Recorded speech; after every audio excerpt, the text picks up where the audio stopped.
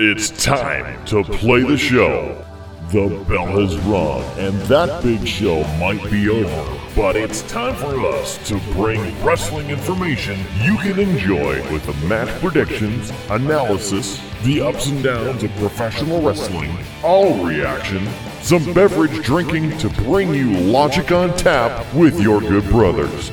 It's time for you to look into the eyes of Howard Blues and the Mark Kidder on Beer, Blues, and BS. Good evening, ladies and gentlemen, and welcome to a special wrestling edition of Beer, Blues, and BS, the podcast that goes extreme all the time, that it has to come with a parental advisory warning. I'm your host, Howard Blues, here, as always, with my co-host, the man, the myth, the legend, the Mark Kidder. Kidder, how you doing tonight? Well, man, I am stupendous. Wait, we already had the stupendous thing earlier. I'm doing okay because you're actually here live from Bismarck, North Dakota. Yeah, I mean, the south side of Bismarck, North Dakota. There are definitely going to be some people who click on that thumbnail expecting to see the first thing being, just a solo shot of me, and all of a sudden here there's the two of us. But yes, I'm here because, listen, the Fiend Bray Wyatt returning, it was enough. It drew my interest. Yeah. I wanted to see what they did. It garnered an interest, and the interest brought you here. Yes. Once again. And we're here together again. As you said, the one night a year that WWE goes Extreme Rules for at least one match. Well, but I'm okay if the event is called Extreme Rules. If at least everything had stipulations. I mean, last year it was all normal rules. Yeah. There wasn't a stipulation match to be had, So I'm okay if they're going to say, hey, it's Extreme Rules. We're going to put stipulation matches on everything, even if only one of them is Extreme Rules. Because if they were all Extreme Rules, I think it would get really boring. And as we saw with it, and we'll dive deeper into the review, they struggled with so many stipulation matches. There was some lack of creativity at different parts of this event. So, yeah, it's definitely some issues. And this, is truly the first Triple H created pay-per-view. I know we had Clash at the Castle, but that was purely, that was picking up the storylines as they were already running. This was kind of the first one that he's really had the full build to and gets to shape where they're going. So it's interesting to see what he did with that. But Kidder, we're getting ahead of ourselves because we always do What's on Tap. And we should be doing that. So, we should. So let's do it. Yeah. And we're both drinking the same. Because you brought some beverages. I did. So it's brought to you by Howard Blues tonight. Yeah. I'll pop a can out here. So I was up at Cashwise before I came down here. I was looking for, if you are a regular follow of the show, I've been drinking these Distill Brewery Wild Sour Series beers, and I'm in love with their key lime pie one. And so I went hoping just to pick up a 6-pack of the key lime pie. They didn't have any, so I just bought the variety pack, which comes with 3 known and 1 wild card. And we got lucky. We got the key lime pie one. But we're here on our second beer of the night having a Here Goes Nothing, which is a Ghost Ale brewed with coriander and sea salt, 5.2% alcohol by volume. And I've reviewed this on the show before, but Kidder, it's your first time having both this and the key lime pie earlier tonight. Yes. So some thoughts from you, good sir. Oh, well, you got to support flavor and boycott bland. I mean, that's real good things to live by. And if you want to visit them online, it's distill.com. That's DESTIHL.com. The French sea salt as well. It's not just regular sea salt. Imported from France. Sorry. Got away from me there. We're getting a little cultured up in here. Yeah, we can't do that. We might actually get somewhere with this show. That's a thought. This one, the regular, is like a traditional sour ale. Very, very sour. So if you like sour, it's good. I think this is a good one. I'd give it a solid 4. The key lime version of it, as you have so thoroughly enjoyed and shared with me this evening, I think that one has a slight edge on it, like maybe a 4.1, 4.2 if I'm really feeling generous. So I'll go solid 4.1 with the key lime, and this one a solid 4. Yeah, I mean, this one isn't bad, but that key lime pie, just, when you read the description of that and they say that they've added lactose on it, and you're just kind of like, okay, this is going to be interesting. But they pull it off. I mean, that's key lime pie in a can, and not in like the bad way, like the Black O-Lantern, which is chocolate pumpkin pie in a can, which also I was looking for Kidder and they didn't have. So dang, shucks. What are you gonna do?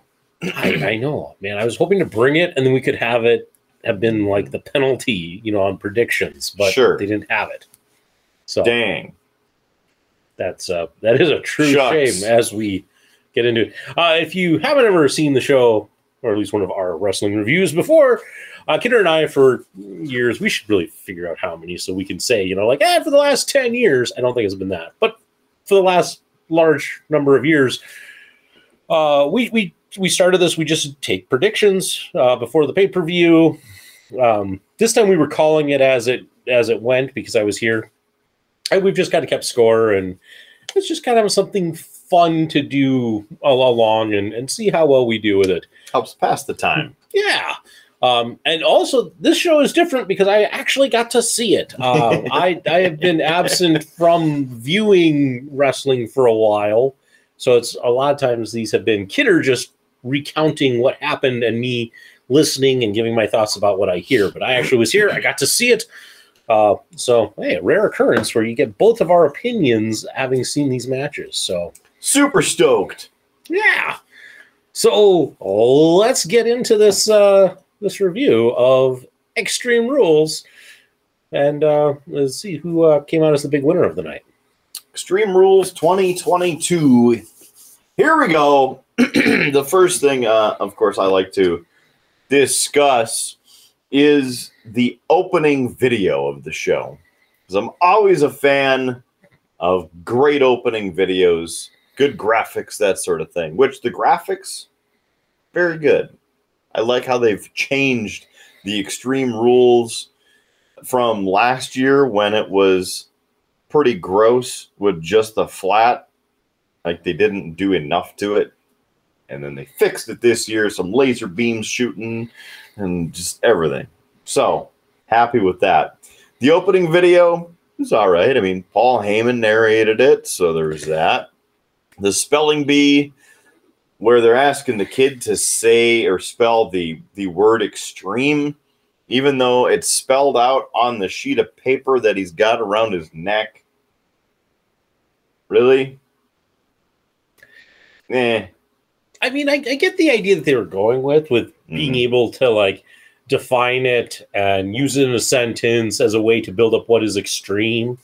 And the last line of it, where they did the, origin of the word and they said Philadelphia. I mean, that was a nice touch. And even having Paul Heyman then appear right at the end doing the whole, welcome to Extreme Rules, I liked those aspects. The gimmick of the spelling bee was a little, a little much, but yeah, could have been worse. Could have been a little better. Yeah, wasn't the worst. So there's that. They also did not crack 16,000 people this evening. There were 15,944 in attendance. So it's good to know that everybody who was there was either enough of people so it was an even number, or everybody came in pairs. So good. Nobody went home alone. It's your wrestling pay-per-view buddy. Sorry. Premium live event. Your PLE buddy. Although I will point out, Kidder, and I pointed this out to you, it when you watch one of these premium live events, they always put up a warning at the beginning to kind of tell you not to pirate this, and they haven't changed the language on that. It still says pay-per-view within that warning. They might want to get on that, you know. Some slackers. So maybe now we can actually put up clips of the show in our show as we review them, and then when they hit us with the copyright claim, we say, no, we're number one, it wouldn't be pirating or copyright violating because we are discussing what is seen in the video and used for reference material as the common media rules of the FCC, but it's not a pay-per-view, so we don't have to worry about it. I'm not going to tangle with the WWE and their lawyers. Fine. So we'll keep doing it like we do. Well, let's get this damn thing rolling. First up, our commentary team, as was announced right at the beginning, Michael Cole and Corey Graves. And the question on it, why are they here? Well, it's one from each brand, essentially now. And from here on out, as they said, it's going to be those two calling all of the matches on all of the premium live events. I mean, they're not a bad team, but I will say it. I'm fine with it. I would be more excited if it was Cole and McAfee, because I like that combination. I actually enjoy Pat McAfee's commentary. I'll live with it. Graves has just kind of gotten to the point where I just don't feel like he has added anything original. I feel like it's the same shtick all the time. Yeah, pretty much. There it is. It's Corey Graves. There he is. I did happen to comment. I didn't have a chance to tell you, but I commented on WWE's post about their new lineup for these shows and the commentators who are assigned to those shows. And I said, man, it would be great if we could get Mauro Ranallo back, you know, the voice of wrestling, because then you would have a product that I would actually like to listen to. Yeah, but that's not going to happen. I know. I think Mauro has moved on. Yeah. And good for him. Yeah, I mean he's still calling boxing, some UFC. He's just staying busy. Mauro Ranallo, if you ever see this, great job. We miss you in the wrestling world. Anyway, let's get on with the show. First match is an old-fashioned Donnybrook match. No, we didn't know what the hell that meant either. Eventually, and they didn't even really explain it much, but eventually I think one of the comments was like, that's right, it's a street fight. It's like, okay. Like an Irish pub street fight. Yeah. Which is, I mean, it's fine, you know. It's just an excuse.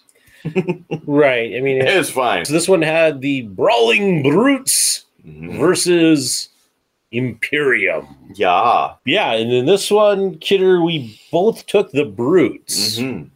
I took them because I said, you know, we've seen Gunther get 2 victories over Sheamus, and then this was a way to have Sheamus kind of get a victory, you know, that wasn't just on Gunther. You know, he could pin one of the other members of Imperium. Imperium could take a loss, but it's not going to hurt that feud. And it can probably extend it a little bit, since it's been some excellent matches between Sheamus and Gunther. They're doing some work, and it's awesome. This match ended up being 17 minutes, 50 seconds. And right from the beginning, action. Yeah. It was good stuff, action-packed. Lots of spots. In fact, they did not even just brawl in the ring, the 6 people all at once. No, they each paired off and went their separate ways. Beat the crap out of people over there. Beat the crap out of people over there. And then over here. So, I mean, they were really going to town back and forth for pretty much the entire match. Mm-hmm. A lot of false finishes throughout, but action. And I mean, for an opener, I mean, and the crowd was into it. I mean, crowd was loud, lots of action. It was. It's one of those things, and I think you'll hear us talk about this as we go through. This was probably the most non-WWE match on the card. And it's not because of the stipulation. And it's not because it was a 6-man street fight. It's just the pacing was different. Every other match on this card is going to suffer from slow pacing. That just fell flat because of what this opening match was. And it was just, they just put the pedal to the metal throughout. And it, so many spots, so many creative spots. And truthfully, a lot of, realizing what the stipulation is and going for it. I mean, we got to see, of course, the Sheamus where he ties the guy up in the ropes and he's smacking Uter. He gets to 10 and he doesn't stop. He just keeps wailing away. And the 10 beats of the bell drum. The audience even stopped counting. They were so used to it, ingrained. Like, we get to 10 and we stop. And then it's like, he keeps hitting them. What do we do here? Yep. Yeah. I mean, you got to see some of that. Pete Dunne in his brawling, I wish that we got to see more of his joint manipulation stuff, because that stuff just looks painful. And it's good, but I understand it doesn't quite fit with the current character he's playing. But saw it once at least for you. Yeah, a little bit. But that is one of his better. The only other person I've seen who's done it kind of as well as him in a match is Marty Scurll, who I don't know if you're familiar with. He used to run around with the Elite, and then the Elite formed AEW, but Marty Scurll's contract wasn't up, and so he agreed to stay on. I forget which company he was with, but yeah, he's an interesting one. Sure. A couple things to mention of note with this is the entrances. First of all, they were finishing the Brawling Brutes entrance, and the whole screen was interrupted by a part of the White Rabbit video, like a glitch for 5 seconds maybe, and then glitched back like nothing happened. And then a lot of hard-hitting spots, as we mentioned, lots of brawling, lots of bruises tomorrow. It was really good. The huge part about it that I enjoyed was the Celtic Cross through the announce desk to basically end the match. Huge spot. Sheamus got Gunther up onto his shoulders for the Celtic Cross, big finisher. Boom! Through the table. And then in the ring, the other guys were able to finish it. And your 3 count, and the winners of the opening contest, the Brawling Brutes, again, 17 minutes, 50 seconds, while not taking away a lot of momentum from Gunther in the Intercontinental title, but giving a huge boost to the Brutes, who have been, mainly Sheamus, I guess, kind of sidelined because of the 2 or 3 losses in a row to Gunther. So, good match. Yeah. In fact, I would go so far, Kidder. This is the match of the night. Yep. It's all downhill from here. I agree. But this was definitely the match of the night. And it's not the others didn't have potential. They all had potential. None of them just lived up to it. So this was, the best. Mm-hmm. So that finished, and we had a WWE Shop promo. Bianca promo, and The Miz gets interviewed in the back and gets interrupted by Gritty, who tries to give him a free t-shirt, who then wants him to put on the t-shirt over his suit. And then The Miz gets angry and throws it out, the t-shirt on the ground, stomps it. Like a dick. Yeah, the Miz is there basically to talk to Triple H is kind of the whole story, because they're going to be celebrating the Miz's birthday on Monday, and he wants to talk to Triple H to try and get Triple H to keep Dexter Lumis from interrupting the proceedings. So that's the Miz's motivation through all of this. Yep. And then we come back to the ring and we're greeted with the entrance of Ronda Rousey. Yes, it is time for Liv Morgan and Ronda Rousey for the SmackDown Women's Championship. This match ended up being 12 minutes and 5 seconds too long. And I chose Liv Morgan. Mm-hmm.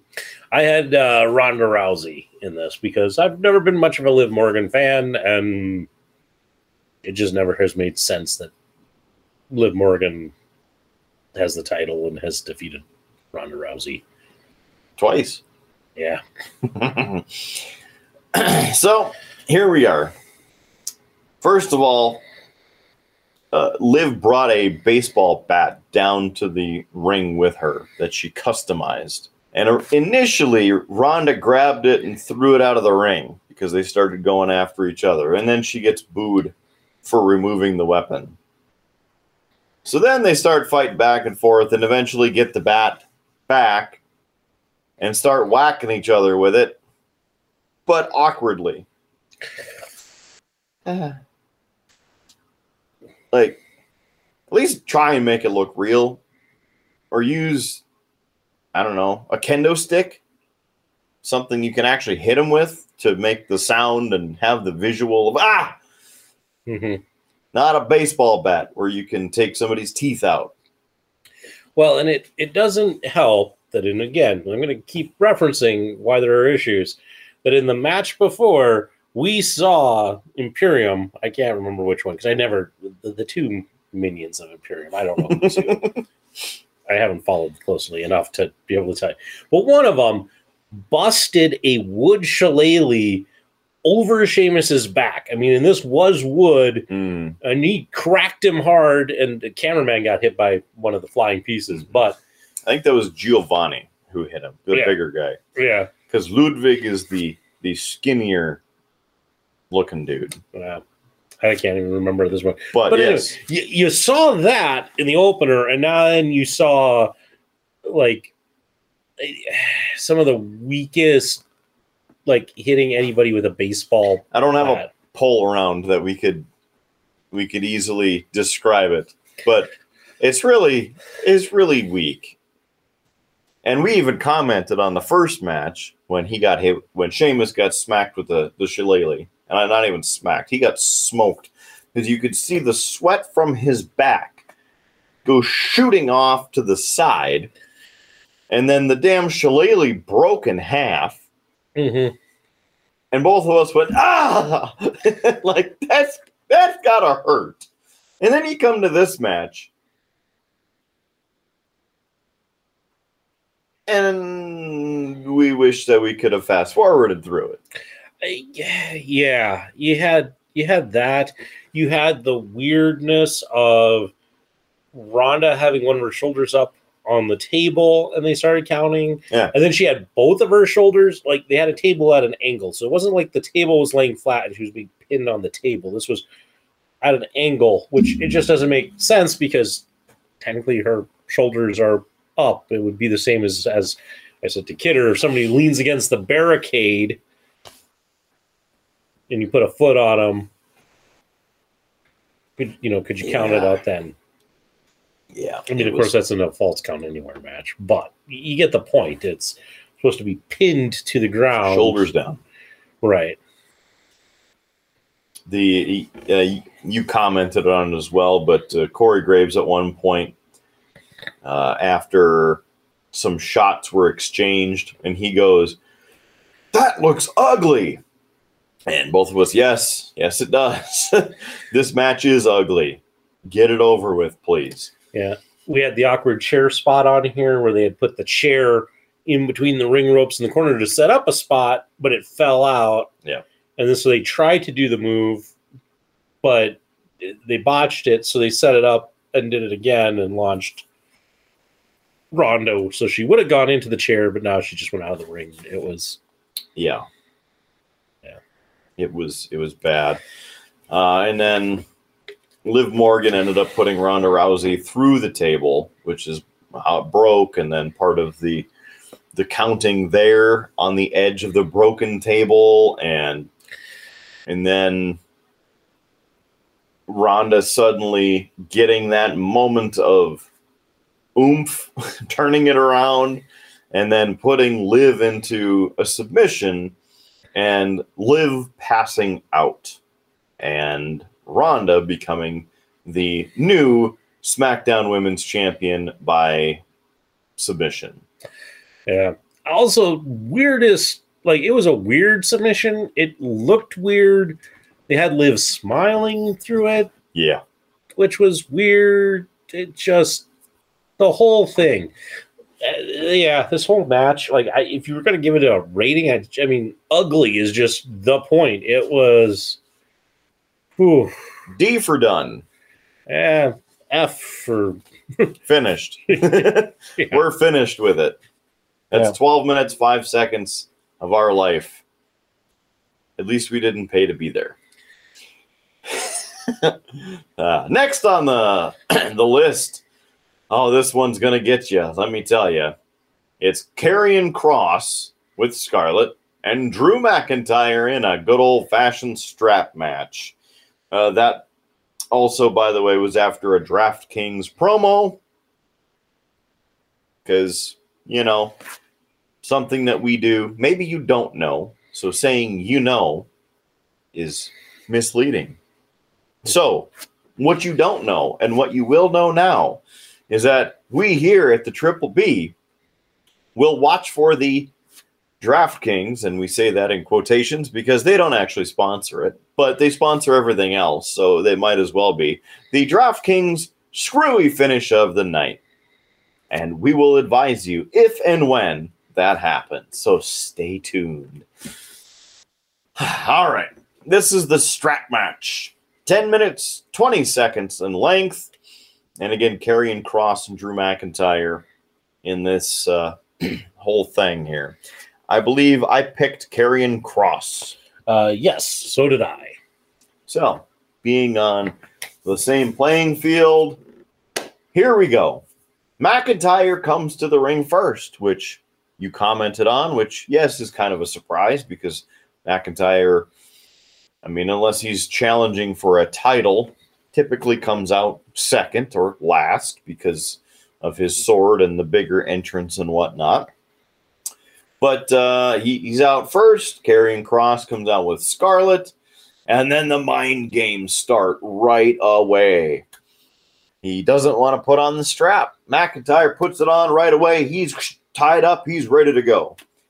Karrion Kross grabs it like he's going to put his hand into it and then throws it down. And the official picks it up and put this on. And so he starts putting his hand through and then, nope, throws it out of the ring. And then Scarlett comes over as the ref is arguing with him, grabs a hold of it. Scarlett does, and starts yanking on it to pull McIntyre, off balance and get him against the ropes. And Karrion takes that opportunity to start beating the hell out of McIntyre. And this is when things start going downhill. Yeah, it's a great idea. Like, a different, interesting start to a strap match. The problem gets to be is they go on a tour of the audience where they're going to go out into the crowd, basically make a giant square, come back in. The whole time, though, nobody is really getting an advantage during this. It's not like your usual beatdown where, like the heel beats down the face and the face has to kind of make an underdog fight to, regain as the actual match gets going. No, this is like them just walking through the audience. Okay, it's my turn. I'm going to punch you a couple of times. Your turn. You're going to punch me a couple of times. Walk 10 feet that way. Yeah. Just kind of like no big spots during that. No nothing new, nothing interesting. It was literally a walk with some punching and kicking. It just was bad. You didn't see Drew pick up the strap, which he's dragging this whole time, and like hit Cross with it. You didn't see anything like that. It was just punches and kicks, and they make their way back around. And eventually Drew gets the upper hand and basically just puts the strap on, carrying Cross, the bell rings, and we're off to the actual match. But we've already wasted, gosh, and we don't know because it's not part of the official match time. Yeah. But it was probably a good 5-6 minutes on this, and they get into the ring and it's like, okay, now we're finally getting to the strap match. Yeah, which wasn't great. Oh yeah, we're still talking about this.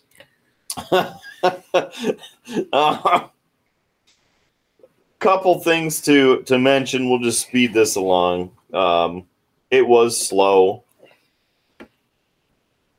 As we finally get to the end of it, because they just whipped each other with the strap over and over and punched each other over and over. And there weren't any, super moves. It wasn't, wow, that was crazy. It just punching each other and going around the ring and slapping each other with the strap. Yeah, it lacked some creativity in that sense.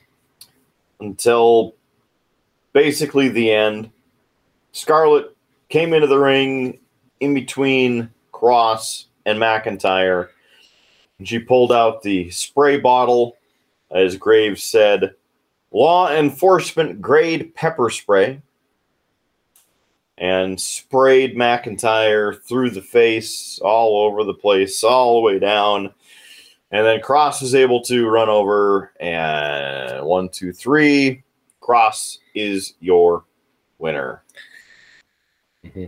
Yeah, she hopped in, interrupting McIntyre before he did the Claymore kick. He was setting up. He was doing the countdown to that. So you didn't even get that. I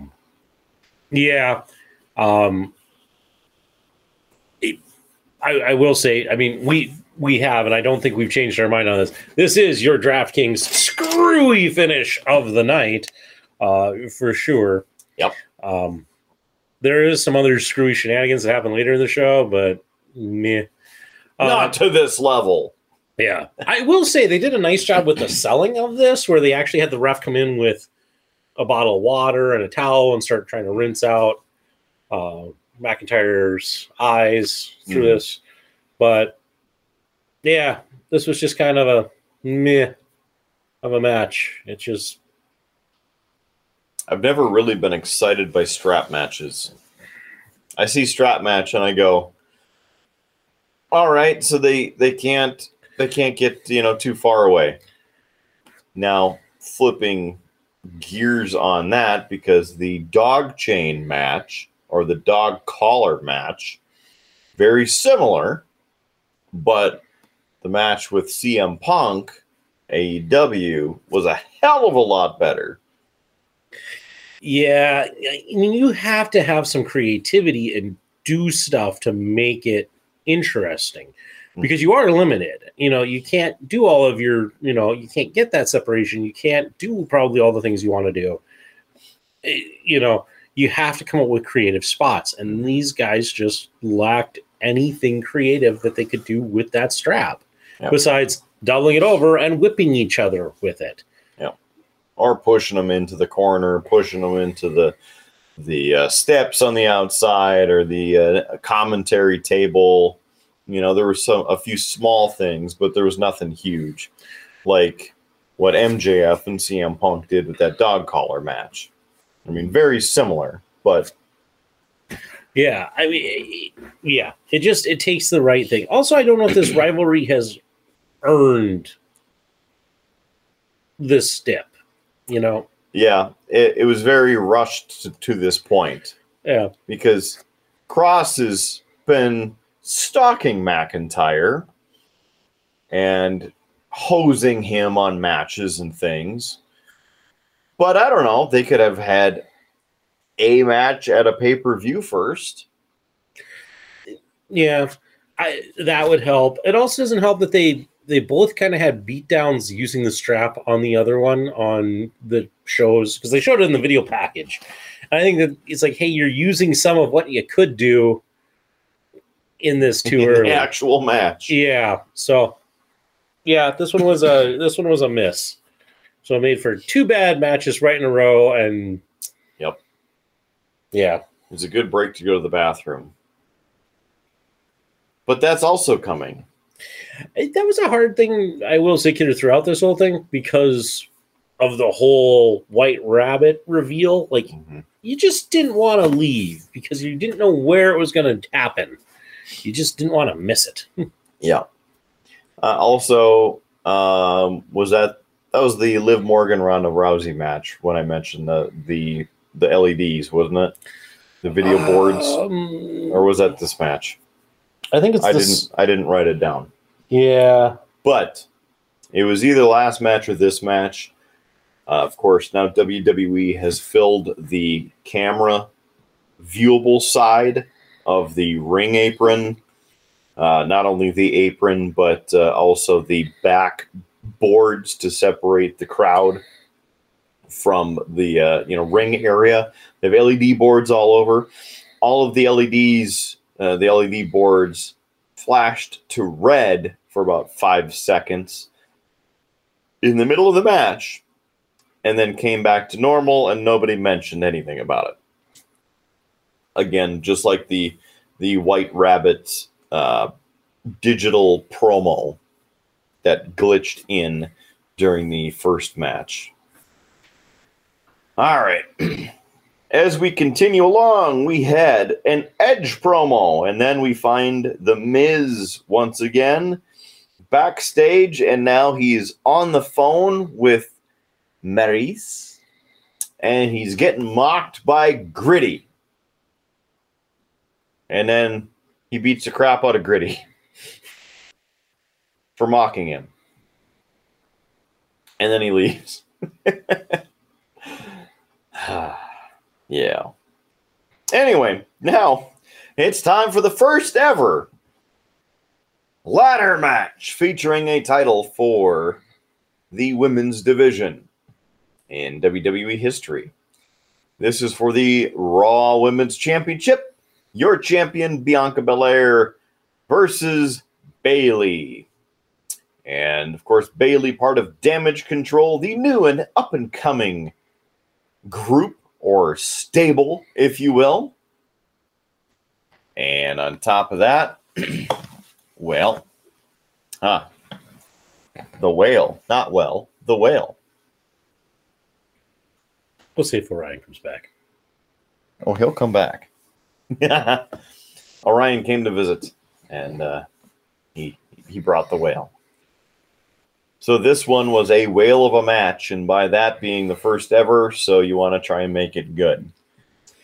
We both chose Bayley because I would say, at least in my thoughts of it, that I would think Bayley and Damage Control need more momentum, being that they're very new.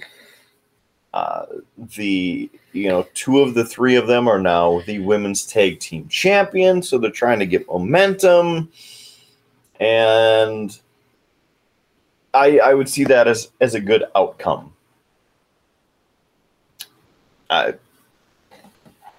Bianca's had it for a while, and if you did not get a chance to watch our video of the house show review from WWE Saturday Night's main event in Bismarck, go ahead and watch that if you would, and you can see my thoughts on this match, but adding in Tamina Snuka.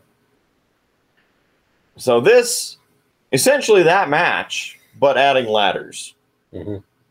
Your thoughts before we get into this 16-minute, 40-second match. I would with Bayley for the same reasons that you said. Also, because she's part of a faction, you knew that there was going to be shenanigans. I'll say that, but I think you've covered the rest of that pretty well. Well, thanks. So they put ladders into the ring right away, which is always a good thing because you want to get up there and grab the whatever briefcase or belt and be done with it. Well, turns out they set up the ladder, they take down the ladder. They bring a ladder in, they take a ladder out. I've always hated that about ladder matches because you bring a ladder in, you set it up, and then the opponent takes it down. What are you doing? It's the stupidest thing. No opponent would ever do that. Move it over to the side if you need to hurt your opponent or something. Like, why take effort to take the thing down? Yeah. Why? There was a lot of issues in this one with setting up spots. Like, you could see that they had ideas, but then things weren't maybe in the way that they wanted it to be. So I got to take this ladder down so I can set up this spot. But because they were setting this stuff up, it felt so much more like everything was so planned and scripted, that it didn't feel natural. Nothing that they did felt natural in this match. It felt like, okay, we're going to go over here and do this gimmick, then we're going to go over here and do this gimmick, then we're going to go over here and do this gimmick. And a couple of the spots that I noticed were, again, the ladders up and down, like set them up, take them down, or move it over here, bring in another one, that sort of thing. There was a little bit more intensity than the previous two matches because they were actually trying to do some things. The sunset flip by Bayley onto the ladder in the corner looked like it really hurt. Mm-hmm. Same thing with the where Bayley set up Bianca on the ladder, extended from the corner of the ring to the exterior point of the ring, and then Bayley did the macho elbow. It kind of looked like she missed it partially and really hurt her elbow or something. That really hurt. And then the ladder part where Bianca Belair is on the ground, Bayley puts the ladder over Bianca and starts climbing it, and Bianca presses out of it. That part was a little cheesy.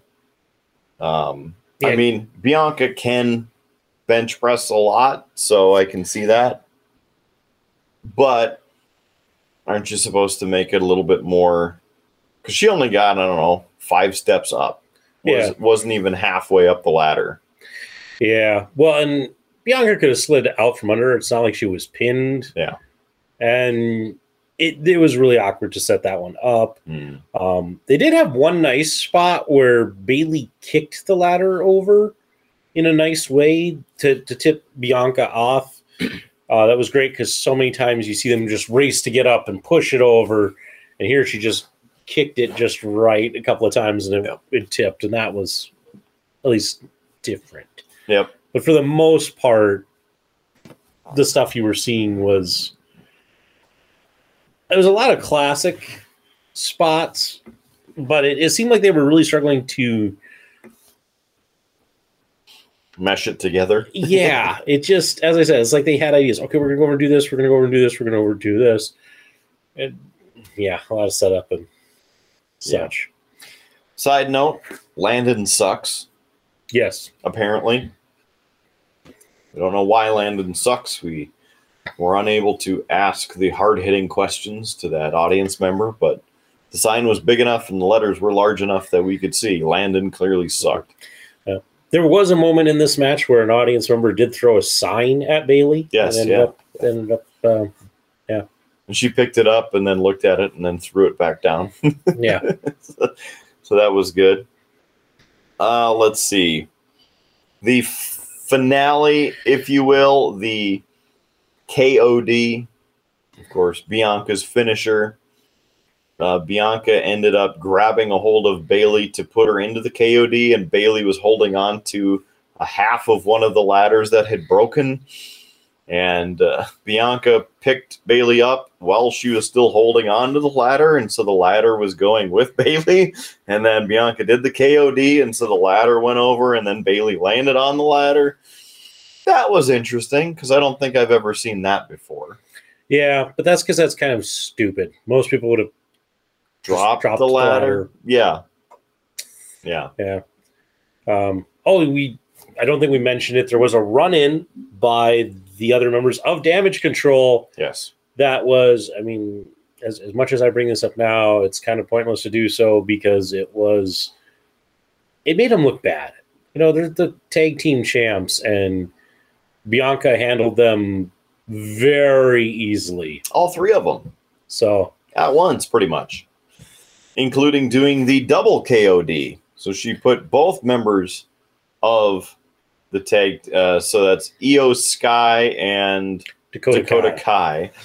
Because you got to make sure you say their names right, because even Bayley screwed up saying their names, if you remember that one. Yeah. But she grabbed both of them in an awkwardly long attempt to get both of them onto her shoulders and then put them both in the KOD. And basically made them look like garbage. Yeah.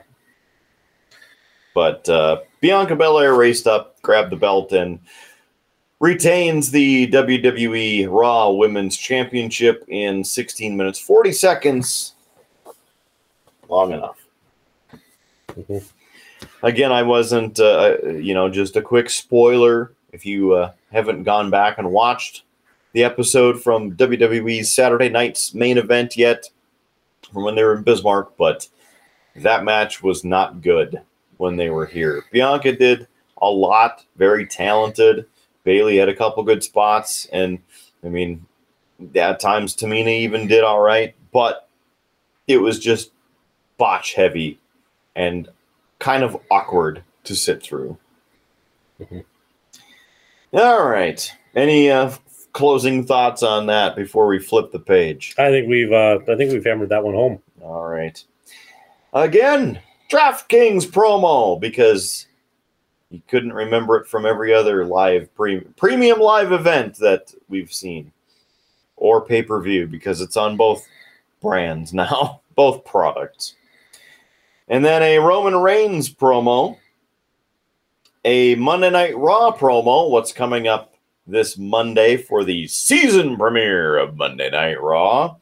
And then as they're discussing Philadelphia, because this takes place in the city of non-brotherly love, the normal video of different shots of what happens in the area, whether it's the sports teams or iconic places. And then it cuts to some shitty cell phone video from outside the arena showing somebody dressed in a bunny costume for 5 seconds, and then they cut into the ring like nothing happened.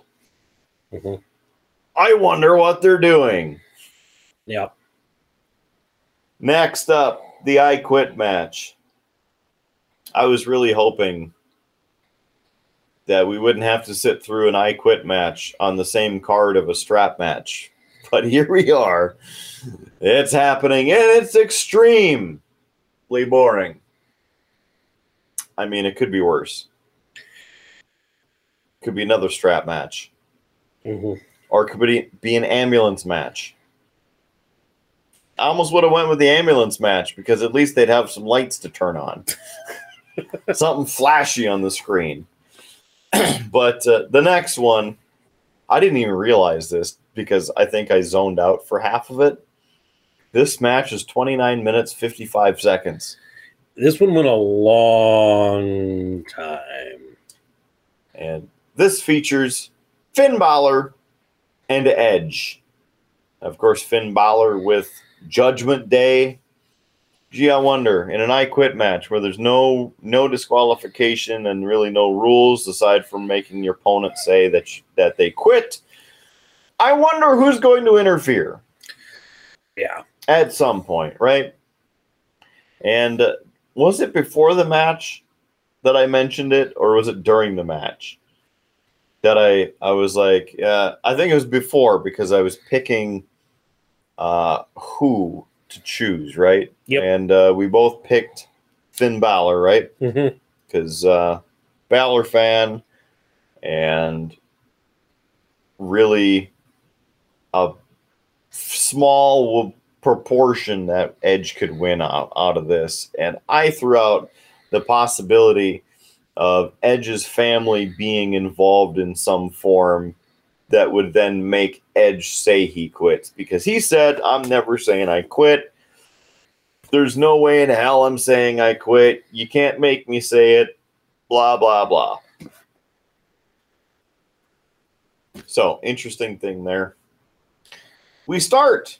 Edge comes to the arena first and almost takes out one of the production guys. The production guy tried to, I don't know, get out of the shot or something, but he was in the middle of the shot and just looked super awkward, like he was in the Matrix. Yeah. It was interesting. And then the lights go down like it typically does for the Judgment Day entrance, and some new music hits and the smoke and everything. And it's Finn Balor coming out by himself. There's some shitty new music that's been remixed, and a BDSM mask. I don't know if it was that, but it was definitely a spike the helmet mask thing that, yeah, it was weird. Mm-hmm. My take on the music, I just keep his old music. His old music is great. Leave it alone. Mm-hmm. Stop screwing with it. Or he's the demon, and then use the demon music. Stop screwing with things. Leave it alone. But to me, they made it sound like a shitty remix between his old music and the Street Profits theme. I don't know if you kind of, I mean, go back and listen to it if you want, but I kind of got that feel with like the horns and how they tried to make it more hip hop feel almost. I'm like, why? Dude's from the UK, not the Bronx. Yeah, he's a villain, but you don't have to go that far. Use demon music. Like that's like evil sounding. Whatever. As they say, get on with it. So, your thoughts as we start out this rousing match? You know, this match probably could have been cut in half and would have been just as successful. There was some good stuff in it. I think it suffered from being an I Quit match. I think you and I both find those annoying because it's a lot of rough.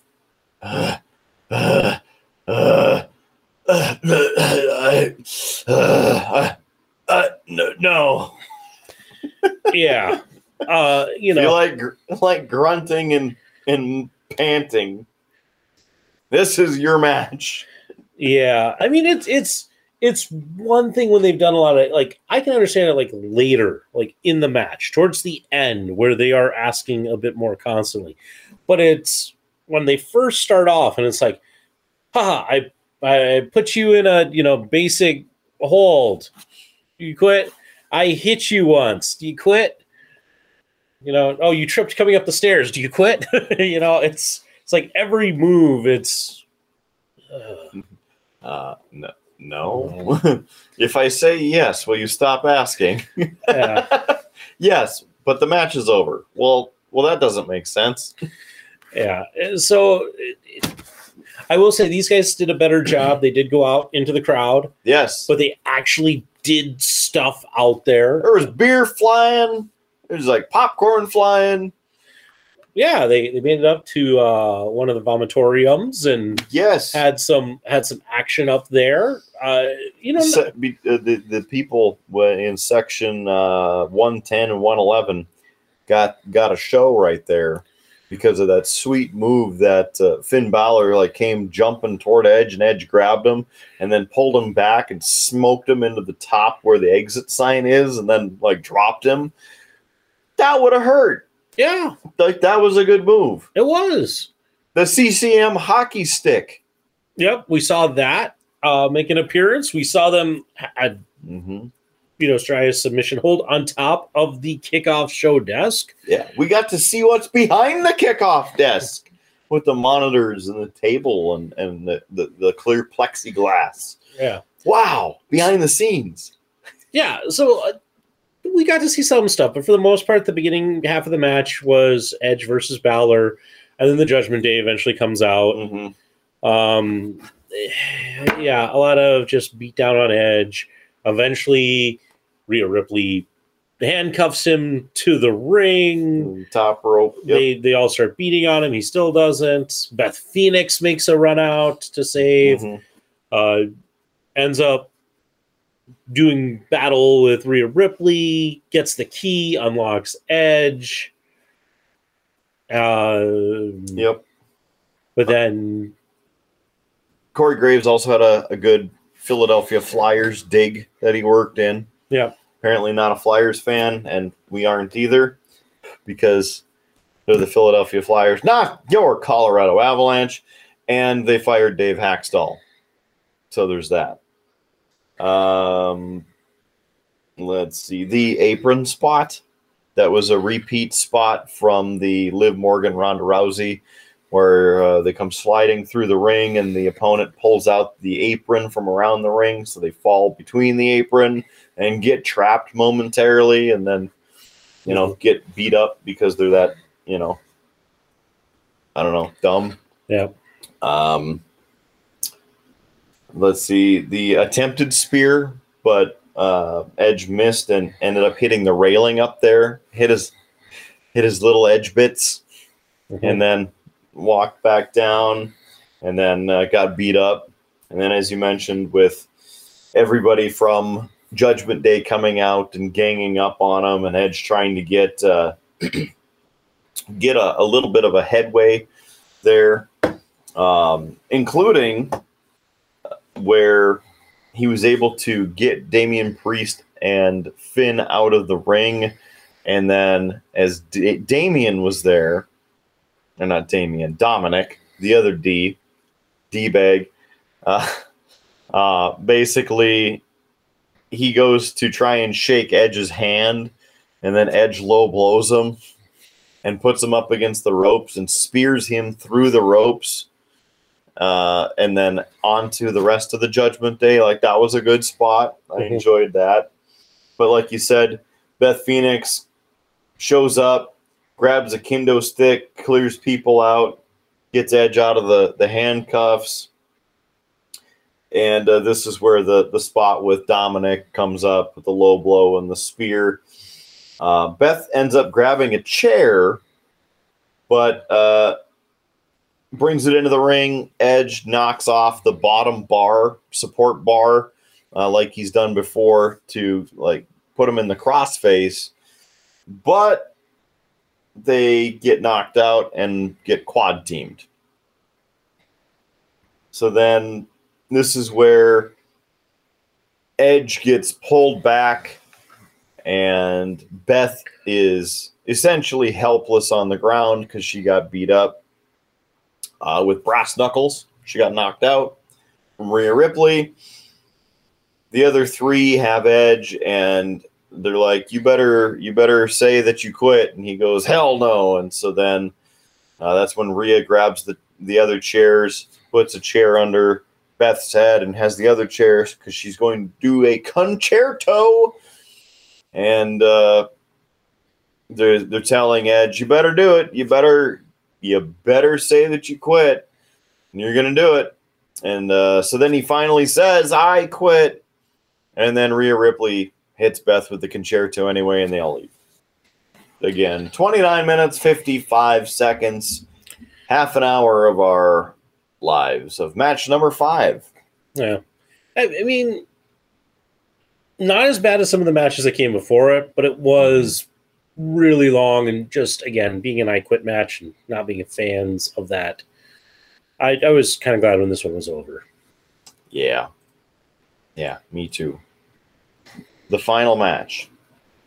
This one is the Fight Pit match with Daniel Cormier. Is that how you say his name? DC. He's the special guest referee for this match. Seth Rollins and Matt Riddle. This one has been boiling over, and so I feel that this match applies because the two of them have been going at each other. We talk about my family, I talk about your family. I talk about my family, I talk about your family. And you little bitch, and I'm going to beat you up, etc. So lots of build-up to this. So I feel that it fit, even though they haven't had another extreme type match leading up to this.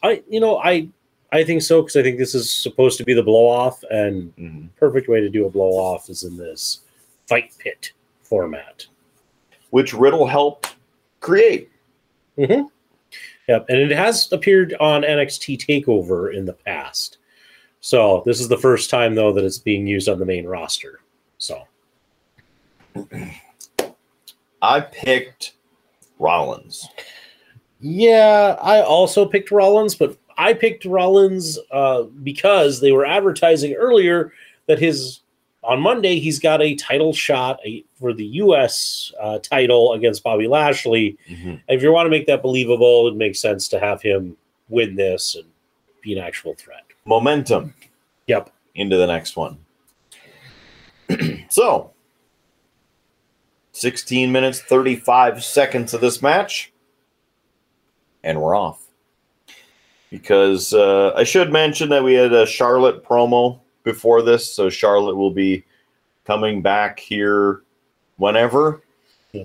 And then the Miz gets to Triple H's door finally, but Gritty is there and starts beating the crap out of him. Yeah, this is where the Miz actually, because Gritty came in, tried to give him the shirt again. The Miz attacked him this time. The last time, the Miz just stormed off. Yeah. Attacks him, and then after the Miz finishes beating him up, the camera switches angles a little bit, and you see that Dexter Lumis is behind him. Dexter chokes out the Miz, and then helps Gritty up, and Gritty takes one last kick to the Miz, and the two of them walk off. Old cheap shot. Yep. All right. So we're into the Fight Pit. Riddle's out first. Throws his sandals and whatnot, and you get the doves flying off. And then Rollins heads out to the ring, and his gear is apparently a tribute to RVD. Slow start to this one. Yeah, not too slow. Immediately. Yeah. Immediately slow, as they're like kind of feeling each other out, seems. Yeah. And then it started to pick up. Get up to the upper level, down, up, down. I enjoyed that part where there's the two levels of it, and that's open so you can see what's going on from both the camera's perspective, but also if you're a fan in the arena, you're not blocked by that stupid, gaudy, glowing red piece of shit cage that they have. Yeah. Hate the red cage. Yeah. But the lighting is still bizarre. And I pointed it out because they're in the middle of the ring and there's a huge shadow there, even though they have additional LED lighting to illuminate the inside. So apparently they need to get more lights top down to help get rid of it because the shadow was kind of distracting to me. Yeah. Yeah. Some other interesting spots. We saw Riddle basically, I say jump off the cage. Basically, he used the cage for leverage. He kind of jumped up, pushed off of it, and hit Rollins. immediately got on top, was throwing punches down. DC comes in to kind of hey, and Riddle ends up hitting him with his elbow on the backswing, and DC picks him up and throws him. And a little bit later, Rollins, I missed that part, whether he said something or did something, but DC then got in his face too. So he was doing his best to be calling it down the middle. Yeah. So you had that. He did okay with his reffing. A little slow to get to the count sometimes, and but otherwise, I mean, there were some good spots. The RKO up on top where then Rollins rolled off. You had Matt Riddle do the big splash off of there. The bro, the hell did he call it? I got it somewhere. The floating bro is what it was. Yeah. The floating bro. So that was kind of cool, wasn't it? Yeah. Right? You like watching wrestling too, don't you? Yeah, you don't have... Orion's a little shy. It's all right. But he likes watching wrestling with me, don't you? Especially the premium live events. Right? You like watching the premium live events? Or do you like watching the AEW pay-per-views better? Which one? Oh, okay. That must be he's just a fan to watch all of them. More of don't put me on the spot, Dad. Yeah. Sorry about that. All right.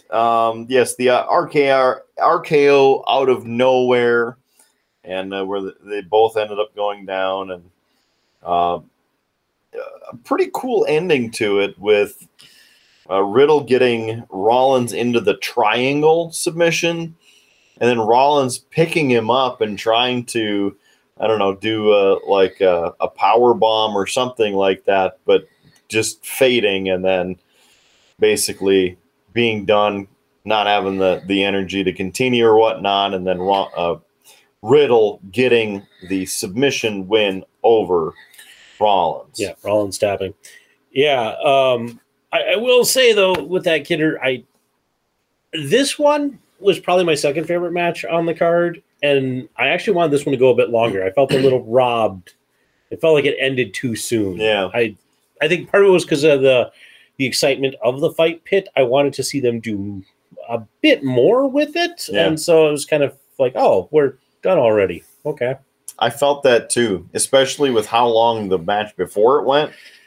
I mean, almost double the time, right? So they could have made that one shorter, made this one longer, or even just made this one longer after it, because being Saturday night and not unlike AEW that likes to go till 11:30 Central Time and finish, even though they could start it, I don't know, 2 hours earlier and be done at 10. That would be cool too. But with this, yes, a little bit longer, do a couple more spots, and they have the chemistry where they could have done a few more awesome things. But, you know, I think what followed kind of overshadowed the rest of it anyway. So maybe they felt that they did well enough with it. It was at that point where you don't want to drag it out, maybe feel like it's continuing and dragging, but it could have been a little bit longer. Yeah. Yeah. In the production aspect, I ended up finding the post. So the first match on the card, Brawling Brutes versus Imperium, was produced by Abyss. Liv Morgan and Ronda Rousey match was produced by Tyson Kidd. The strap match with Drew McIntyre and Karrion Kross, produced by P.S. Michael Hayes. The ladder match with Bianca Belair and Bayley, produced by Petey Williams. The I Quit match with Edge and Finn Balor, produced by Jamie Noble. Yes, it's good to see that Jamie Noble is still employed. And the Fight Pit match with Matt Riddle and Seth Rollins, produced by WWE official Adam Pearce. So, Good one on him. And the source of that information, Fightful. Thanks for that info, Fightful. A quick shout out, as we like to make sure we give credit where credit is due, damn it. Yeah. And speaking of credit, the credits came up. The copyright was there at the end of the show. You know, is that the end of the show? Or is it? Yeah. Apparently not. Yeah. So being that this is the Triple H era, and he did do this with several NXT takeovers, where the little bug pops up at the end to say the credits, but it continues on, and the lights go out. We start hearing the classic Bray Wyatt voice singing "He's Got the Whole World in His Hands." And it's interesting because you see all the phones going up, the lights go up, but they put up this long shot of kind of the arena, and they start zooming in to different spots, and you're seeing all of the Bray Wyatt characters. So you're seeing the pig, Huskus the pig. Then you see Mercy the buzzard. Yep. The Ramblin' Rabbit. Yep, the Ramblin' Rabbit. Sister Abigail is in there. Abby the Witch. Yep. We get the Burnt Fiend mask. Yep, the Burnt Fiend mask on the commentary table. Yep, which got a good freak out from Cole and Graves. Oh my god! We then got the Fiend. Yeah, at the barricade. And then it kind of cuts to this door on the ramp with a little bit of camo netting around, kind of gives it a swampy feel. Fog pouring out of the door, light kind of coming around the seams. That cuts to the Firefly Funhouse, which is all dirty and dusty and covered. Cobwebs everywhere. Yep, and you're seeing all of the puppets from the Firefly Funhouse kind of spread out, laying there. They're all dusty and like they've been there for a year and a half. Yeah. There was some other stuff, and probably if we had time and stopped and looked at everything, we'd analyze it. I'm sure people will, because there was some cardboard up on the door that had some stuff written. The music kind of plays a little bit of the Firefly Funhouse theme, but not quite. But then it focuses in on the TV, and we get this kind of weird masked guy who seems to be saying something. I couldn't quite make out what he was saying, Kidder. I don't know if you could. Who killed the world? Yeah. Who killed the world? And it was very, very difficult, I guess, to us to understand that. Because it was very garbled on purpose. Audio and video, the scratchiness of the video with the static, and then the audio being worked in. But who killed the world? And then it says, we all did. Yeah. And then... Yeah, and then it cuts back to the ramp with the door, as I described earlier. Eventually the door swings open. We get a bright light shining through. And then that sits there for a while. And then all of a sudden we see the lantern appear from this one side of the door. And then the figure kind of steps out behind it. And then it walks through the door. And it's the mask that we saw on the TV. A new mask. Yep, it's a new mask. I was trying to think of the name of it. Is a takeoff of a very famous that's used in like V for Vendetta. And that guy. Yeah, that mask. But it's kind of a little bit more cartoonish and such, but that was at least what it brought up. Kind of like Vincent Price almost. Yeah, it's not Vincent Price. Future Howard. There you go. and there's a picture too. So. Yeah. But figure comes out. That figure pulls off the mask. It's Bray Wyatt. He says, "I'm here," and blows out the lantern. And we get a weird symbol then that pops up. The new logo. And then that's it. And the old Wyatt family sound. We got that. And it's like an upside down moth with the skull red circle around it. Very interesting. As we take a quick look, there's a little bit better better look at it. But it's almost like a lightning bug. Well, it'd be a And a firefly. moth. Firefly Funhouse. Yep, there you go. Mm-hmm. I'm not going to say we're the first to crack that. I'm pretty sure somebody, already smarter than us has already done that. Yeah. So I'm sure. So, Kidder, what did you think of this Bray Wyatt return? I think it was pretty obvious from the beginning of when they started to show all of these different clues, the rabbit and those sorts of things. And so I thought that was pretty interesting. I was also very interested in how they did it, because it wasn't just some cheesy thing. It was actually thought out and done several weeks, I think a month in advance. And the QR codes showed up here and whatnot. Even on SmackDown last night, Triple H was out to open the show. And as he's doing his excited welcome, he flipped the mic, and on the other side of the mic flag was one of the QR codes. So you know that they were all in on it, showing it. But what does it mean? Well, I mean, you basically knew what it meant because everybody's putting it together, freeze framing different things. The biggest clue to me that set it off was the Extreme Rules poster. And in the upper left portion, where some of the lines have a different gradient to it, you could see that the lantern was placed in that area, but faint. And of course, some people with a keen eye and a little time blew it up, and they could see that it's clearly the Bray Wyatt lantern. So, I mean, it was all leading to the same thing. I mean, the lantern, I think, was a bit much of a giveaway, because had it not been in there and then all of these other pieces been divulged throughout the next weeks after that, I think it would have been a little bit more fun. Yeah, I'll say that. Although I think there's a lot of people who had a lot of fun looking for this stuff. Like it gave you a reason to watch, and that's.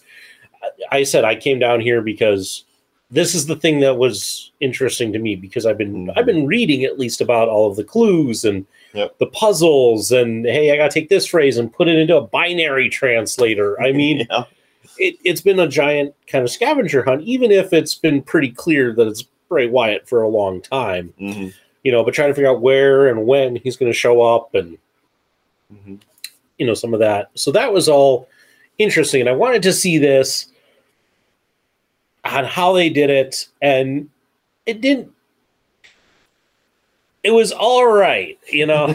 I liked it. I just wanted something more. I felt like, hey, we got this then really cool reveal that he's back, but now what are you going to do with him?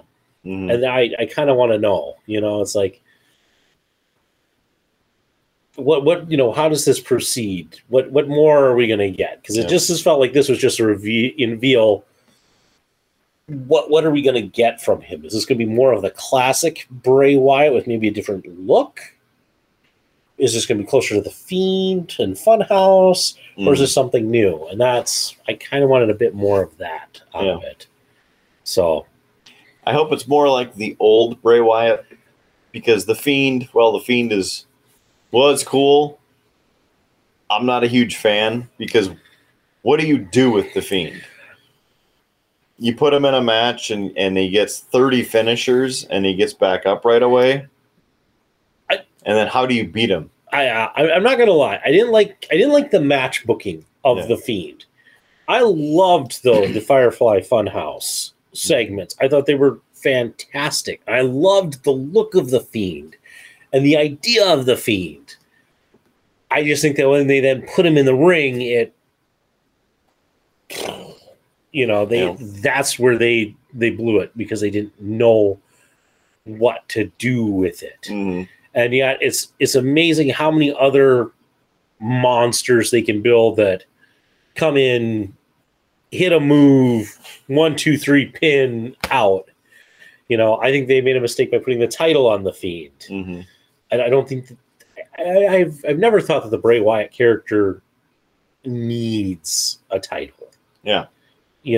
I don't think he needs it. I think that it's better for him to just be this dark menace that kind of plagues the WWE. I don't think you need it. And especially when you had the Fiend, because they put it on the Fiend right away. Then you're just like, oh, now I got to beat the Fiend, and it just kind of yeah.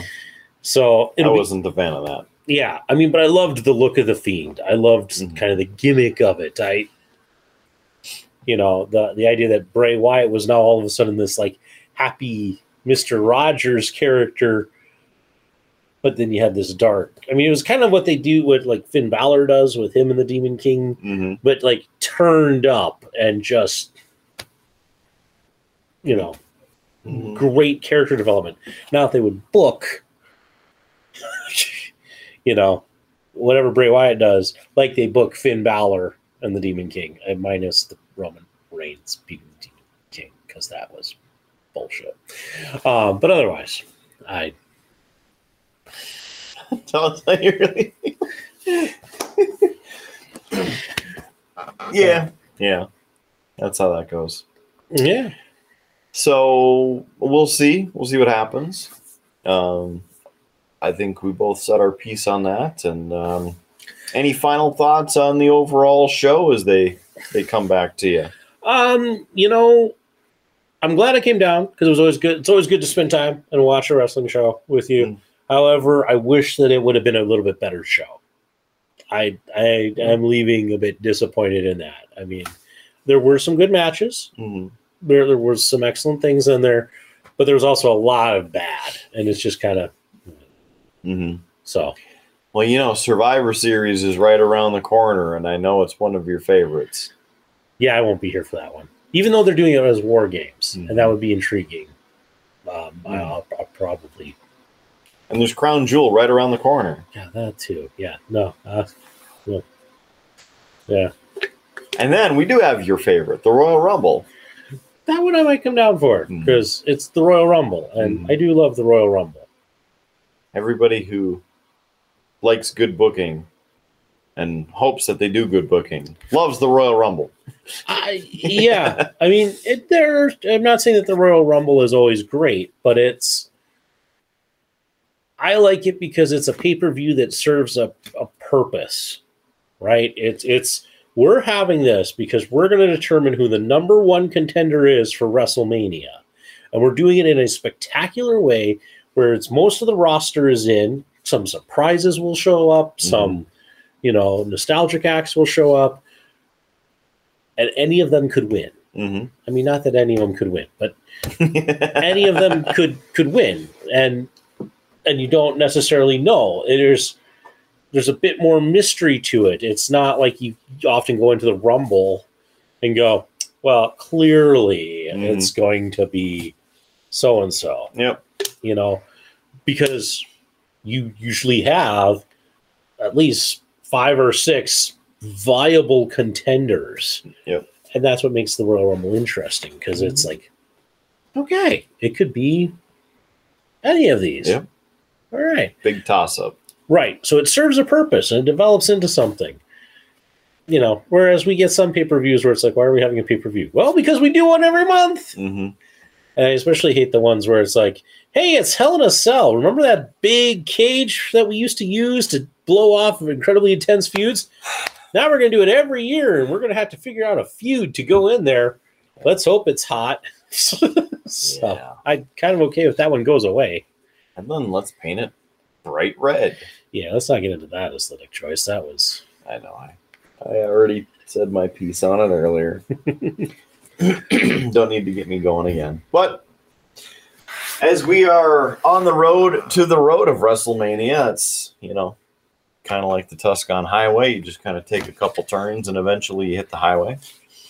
Or a segment of cheap plugs. We have been talking for quite a while. Gosh, this is like role reversal. So we might as well do that, right? Yeah. Well, thank you for joining us for this episode, and hopefully every episode of Beer, Blues, and BS. We invite you to visit our website, beerbluesbs.com. beerbluesbs.com. That's the website that you can visit and see everything about Beer, Blues, and BS. I mean, it's awesome. You can see our merch on there, pick up a great premium t-shirt at a non-premium price. In fact, did you know, Howard? Maybe we're going to play a little timey-wimey wibbly-wobbly right now by saying, did you know? I know what you're about to say, and here's what I'm going to preempt you, Kidder. Kidder's about to tell you that there's a special discount code on the merch store. Well, you know what? I'm not going to tell you what that code is. I will tell you, though, if you actually go to beerbluesbs.com, click on that merch button, and go to our merch store, there it will tell you the code. So you got to go to know. So there. That's a good one. You got to go to know. Yeah. Go to know. Go to know. Go to know. Yeah, so if you go for a time now, there's a special discount code. So better go check it out. You know, Christmas is coming up very soon. Yeah. You know, and Howard, the financial advisor, would tell you, you know what? It's best to buy your Christmas gifts early and spread it out so that you're not cramming it all into December. Save that credit card bill a little bit. You don't want to break the bank. Yeah, exactly. And 20% off helps. Yeah. That's a good deal. That's a very good deal. And it's at beerbluesbs.com. Click on merch. Aside from that, if you want to listen to us, we're on every audio platform that's out there, including iHeartRadio, Pandora, Spotify, Amazon Music, Google Podcasts, Apple Podcasts, Amazon Podcasts. I think I said that, but we're still on there. Probably doubled just because. Stitcher FM, TuneIn, IMDb, and even more. If you have an audio listening service of choice, search Beer, Blues, and BS. Please subscribe for free and help us help you be entertained. With a couple good brothers, it's always good to have some good entertainment. Other than that, if you want to watch the video version of this show and see what kind of shenanigans we get into, or even just see what the hell we're talking about, because sometimes it kind of gets out there, well, you can watch our video version on YouTube, and of course, that link is on beerbluesbs.com. beerbluesbs.com. Other than that, we're on social media, Howard. We're on there. We're posting. We're answering messages. We're talking to the people. Well, you're talking to the people. I don't talk to the people. I mean, well, because you talk to the people and people love you. I talk to the people and I get all the weirdos.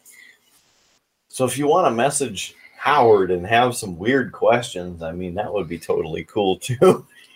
Because don't encourage that. I'm sure future Howard's going to help you out there somehow. Yeah, he's going to edit that out. Message Howard. We are on the social medias, the Facebooks and the Instagrams of the world. Visit us there, Beer, Blues, and BS. In fact, if you go to facebook.com/beerbluesbs, well, that's the direct link to us. If you search on Facebook, you'll find us, Beer, Blues, and BS. Even, I think, if you type in, like, blues and beers and BS, I think you'll still find us because we're the best one out there and we're really the only one out there. So, Beer, Blues, and BS, we're out there. Search for us. Facebook and Instagram, please like, subscribe, follow, etc. And, you know, sharing is caring, and we'd appreciate that you share our videos, our posts, and whatnot, and help your friends get into the Triple B as well, because sharing is caring. Mm-hmm. And I mean, we're putting out some mighty fine content. Oh yeah, the next 3 episodes, awesome. And we want you to be part of them, and we want you to be able to share them with your friends and your families, all of them, everything in between. So please visit us on the social medias at beerbluesbs.com, Facebook, Instagram, all that good stuff. We talked about the merch store. We talked about the website. We talked about social media. We talked about the audio. We talked about the video. What didn't we talk about, Howard Blues? Well, Kidder, I got one last thing before we sign off. What's that? You should be glad that I wasn't able to get the Black O-Lantern beer because I won tonight 4-3. So I realized I hadn't said that. I mean, yes, they saw the scoreboard, but if you're one of the audio listeners, I wanted to make sure that we said that in case you had lost track throughout the course of this podcast. If you made it all the way here, you now know I won. Woo. It's very good. Keep them waiting until the last minute. Yeah, and if you made it this far, thank you for listening. I'm going to say Future Howard's going to hate it because that means he's got to keep that scoreboard up a whole lot longer. Right? That's good. That's good. We have room for it. It's not like we, start like a ticker at the bottom and put random things in there throughout the episode, because then that would be an extra pain and extra everything. And that'll be the debut of Future Kidder taking over the editing job. Triple B. I think I know a way that I can work this in. All right. Well, before I get myself into more trouble, he's Howard Blues. And he was here. Here. In person. It's awesome. Thanks again for the What's on Taps today. Hey, you're welcome. Appreciate it.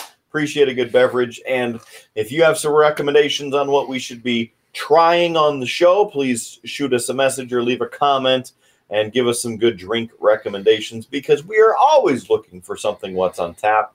And that's something that I missed, because if they want to buy us a beer or buy us around, they can do that at beerbluesbs.com. Yes, you listening or watching, thank you. And visit beerbluesbs.com and click the Buy Us a Beer button.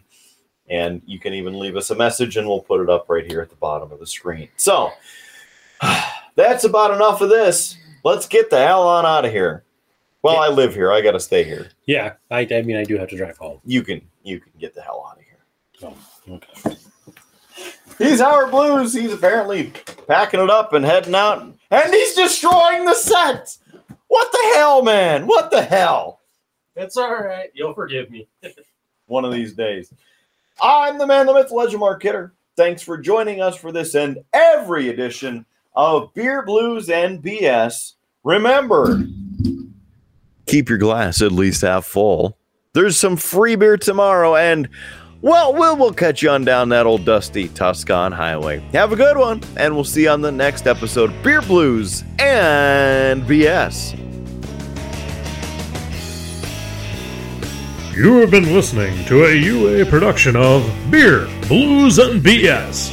If you enjoyed the show, help others find out about it by rating the show or leaving a review at your podcast listening service of choice. Thanks for listening, and may your glass never be empty.